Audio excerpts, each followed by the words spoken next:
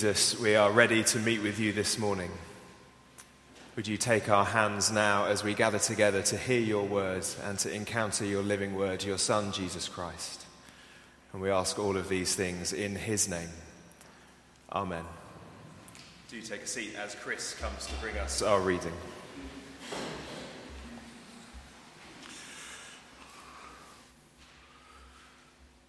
Our Bible reading may be followed on page 1081, 1081.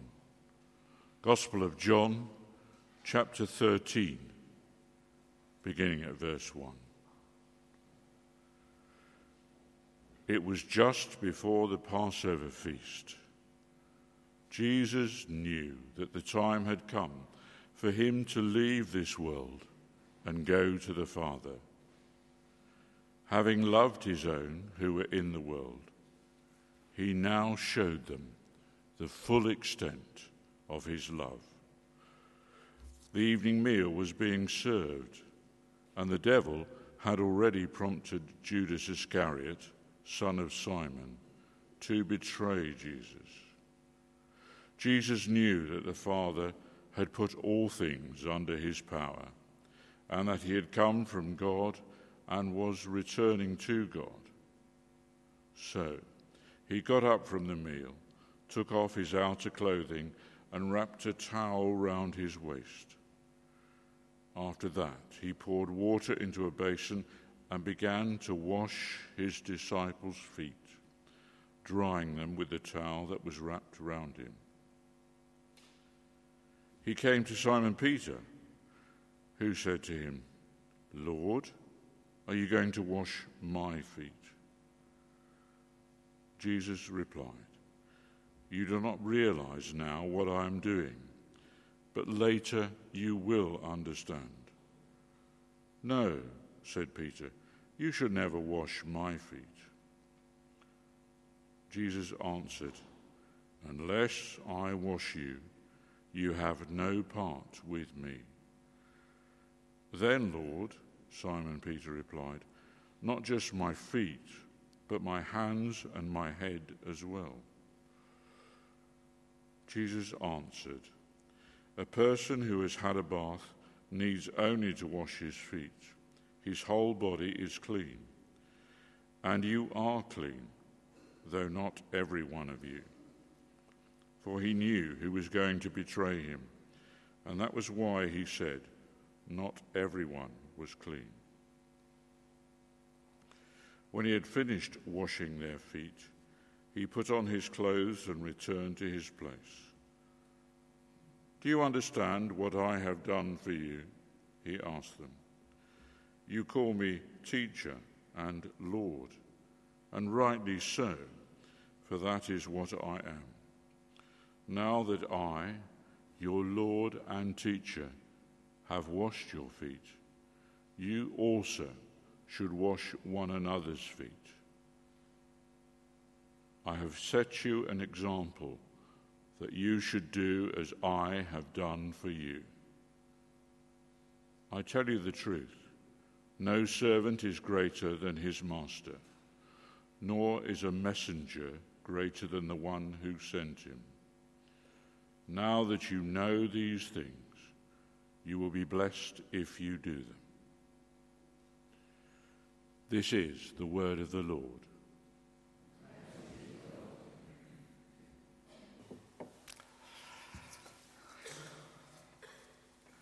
As we sit, let's pray.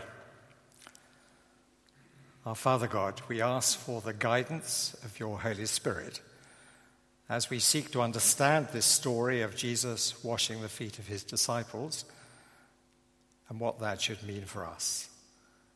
In his name, amen.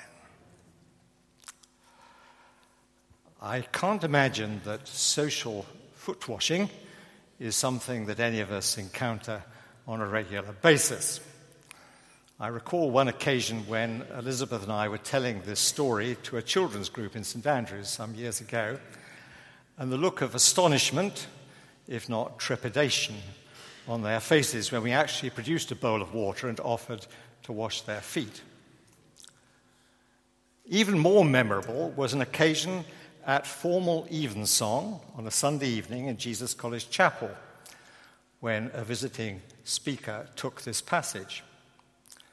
Without warning, though he must have cleared this with the chaplain, he picked up a bowl of water, which had been concealed behind the pulpit, and announced that he was going to wash some feet.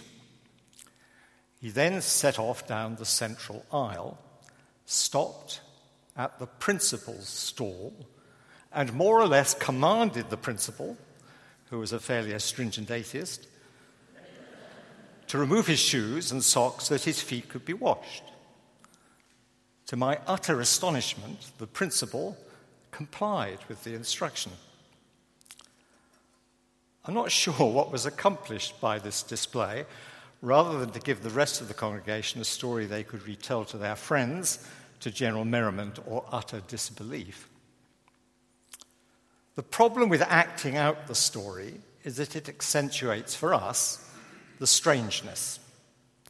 But in the context of Jerusalem around AD 30, what happened was in many ways very unremarkable.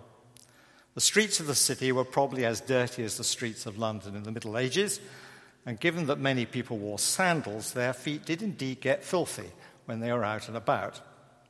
Foot washing was the unpleasant duty assigned to the most menial servant in the household when the visitor arrived. No doubt it was a service that the visitor welcomed and enjoyed before settling down to a meal. Nothing could demonstrate more forcefully the social hierarchy of the day than the undertaking of this lowly task by a servant.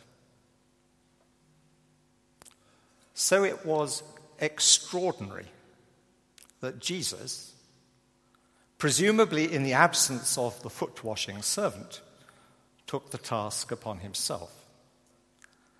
And that leaves us wondering what on earth the disciples were thinking about. Now, often in St. John's Gospel, the telling of a story about Jesus can be taken at two levels. At the level of the actual event described, which in this case is very surprising in itself, but also as a sign or a metaphor of something much more profound. So we need to consider that second possibility as well. So let's take the story first at its face value. The context is the serving of the evening meal. See verse 3. As you may know, there is some difficulty in reconciling the events of Jesus' last week in Jerusalem, as related by St. John, with the accounts in the other three Gospels. Those accounts are most easily reconciled by assuming that the meal referred to here was the Passover and hence the Last Supper. I suggest we proceed on that basis. But let's read again from verses 4 and 5. So Jesus got up from the meal, took off his outer clothing, and wrapped a towel round his waist. After that, he poured water into a basin and began to wash his disciples' feet, drying them with the towel that was wrapped round him. As a description of what would have routinely happened before a meal, the account is commonplace. Evidently, the water and the towel were to hand, it just lacked the servant to undertake the task. What was bizarre was that the chief guest at the meal, Jesus, took it upon himself to perform the necessary ablutions. If the disciples were anything like groups we know, there would have been a clear but unspoken pecking order among them. We know, for example, that Jesus already caught them arguing among themselves who might be the greatest in Jesus' kingdom. So we might have expected one of the lesser disciples to know his place and volunteer for the task, but apparently not. Maybe it was one of those occasions we've all experienced when people hold back, hoping that someone else will volunteer. So how did they react when Jesus himself took up the challenge, divesting himself of his outer garment and wrapping the towel around his middle? Was it with guilt? Was there some finger-pointing to transfer the blame to one of the others? John does not tell us. The one person who is recorded as reacting is St. Peter. I think we should read some astonishment into his question to Jesus in verse 6. Lord, are you going to wash my feet? And then his apparent refusal in verse 8. No, you shall never wash my feet. Perhaps he was feeling guilty that no one, including him, had volunteered for the service. Perhaps he was implicitly challenging the other disciples to overcome their reluctance. I think Jesus understands Peter's astonishment and reluctance. First, in verse 7, he suggests that washing Peter's feet has more significance than just getting a menial task done. He says, "You do not realize now what I am doing, but later you will understand." Secondly, in verse 8, he indicates that washing Peter's feet in some way binds Peter the disciple to him more closely. Unless I wash you, you will have no part with me. I think that Peter gets it at this point and signals his commitment to Jesus by indicating his desire for his face and hands to be washed in addition to his feet. That is, his willingness for his feet, hands, and face to be useful in serving his Lord. And immediately the story takes us back to the actual context. Look again at the first part of verse 10. Jesus answered, "A person who has a bath needs only to wash his feet. His whole body is clean, and you are clean." At first face value, it looks as though Jesus is teasing Peter, pointing out that anyone going out to dinner would normally bathe first, though there was no need for further washing once they arrived at their host's house. But there is more going on in this conversation than meets the eye. The apparently anodyne statement, "and you are clean," is followed by, "though not every one of you." And John adds the explanation that Jesus is referring to Judas, who is going to betray him. Clearly, clean serves in part as a metaphor for commitment to Jesus. And that is a commitment that goes far beyond the enjoyment of a meal together and experience of good fellowship. Remember, this is the Last Supper, when Jesus will invite them to participate in his new covenant, a new relationship between God and his people. So what is the meaning of foot washing? As we've already suggested, there is more going on in this incident than just Jesus acting in humility to wash his disciples' feet. Who is Jesus? Look again at verse 3. Jesus knew that the Father had put all things under his power and that he had come from God and was returning to God. Jesus is the Son. The Father has delegated all authority to him. And later in the passage in verse 13, he reminds them that he is their teacher and Lord. Remember that this is the Last Supper, with Jesus fully aware that the cross awaited him the next day. Look again at verse 1. Jesus knew that the time had come for him to leave the world and go to the Father. Having loved his own who were in the world, he now showed them the full extent of his love. Surely, we are to understand the foot washing as prefiguring Jesus' sacrificial love demonstrated on the cross, particularly when we take it together with his words during the meal that followed. "This is my body, broken for you.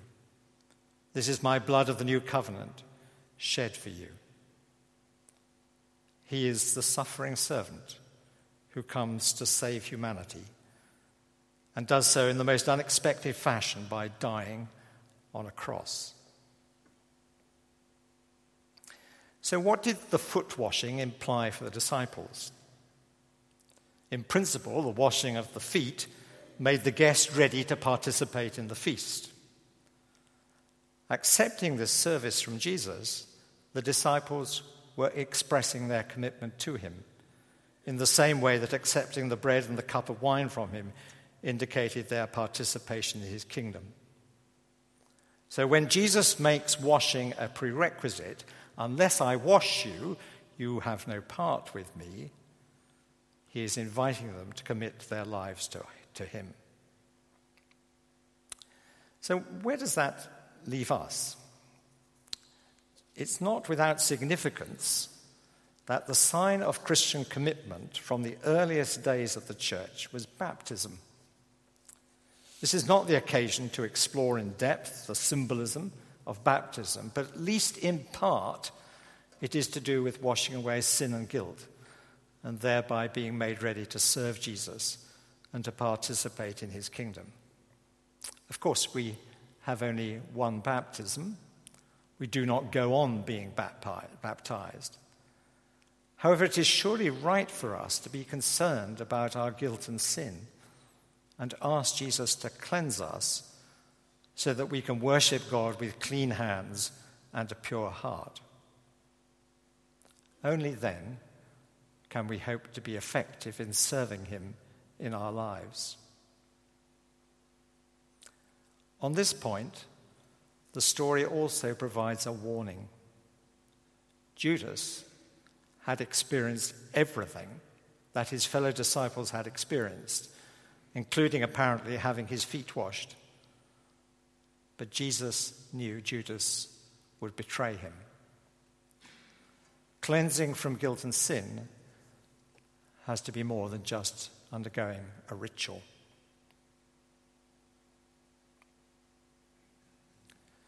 But this, of course, is the question I'm sure you've been waiting for. Should we wash one another's feet? Before that, there is a lesson that we need to take from this story. We live in a culture that takes status very seriously. The work that we do, or did, if we are retired, the assets we own, especially our houses, the lifestyle we live, the successful academic achievements or careers of our children and grandchildren, even the social circle we belong to, are important indicators of where we stand in the societal pecking order. For many, identity and self-worth depends on these things being recognized and admired, possibly even envied by others. Celebrity culture is a reflection of status writ very large and very publicly in social media. But the example of Jesus is utterly countercultural. St. Paul put it succinctly in his letter to the church in Philippi, the famous passage in chapter 2.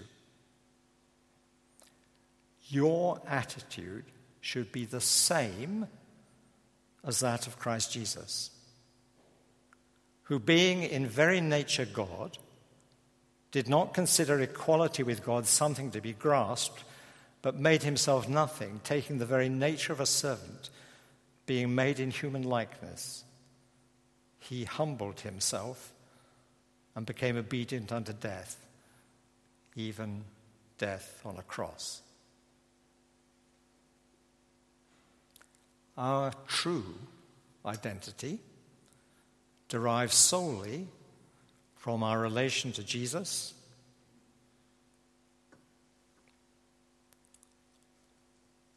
and our commitment to him.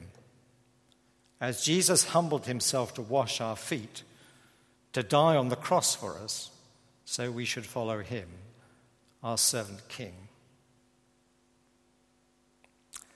But does that mean that we should wash one another's feet? Look again at verses 14 and 15. Now that I, your Lord and teacher, have washed your feet, you also should wash one another's feet. I have set you an example that you should do as I have done for you. In some ways, the instruction could not be more explicit. Indeed, some commentaries point out the parallel with Jesus' instruction at the Last Supper, do this in remembrance of me. And of course, this service of Holy Communion is in obedience to that latter command. Why not then foot washing? The answer, I think, lies in the recognition that while sharing a meal remains integral to the cultures all over the world, washing feet does not. So rather than taking it literally, we need to ask what might be the appropriate counterpart in our culture. Foot washing was an act of service of the most practical kind. We need to be imaginative in working out how we can serve one another in practical ways in our particular culture and church community. In fact, of course, there is already a lot of this going on in St. Andrews. Members of the church share meals, give lifts, babysit, visit the sick and the housebound, help resolve small maintenance issues in homes, provide a listening ear to those who are passing through troubled waters, or even give advice on IT. Many of us here can testify to the great kindness of others in the church. These acts of service are highly significant in helping the church to be a community of service across the generations. What we need to recognize is that such service is a response to the example and command of Jesus himself. To borrow the phrase from the sermon last Sunday morning, it is determined service of others. It is not an optional extra. It is part of our calling as a Christian community. Let's pray. Lord Jesus, we ask you to cleanse us from our sin and guilt so that we can worship you, follow you, and serve you with total commitment. And we ask that we may be more alert to the needs of others in our community and ready to serve them. That your name may be glorified in us. Amen.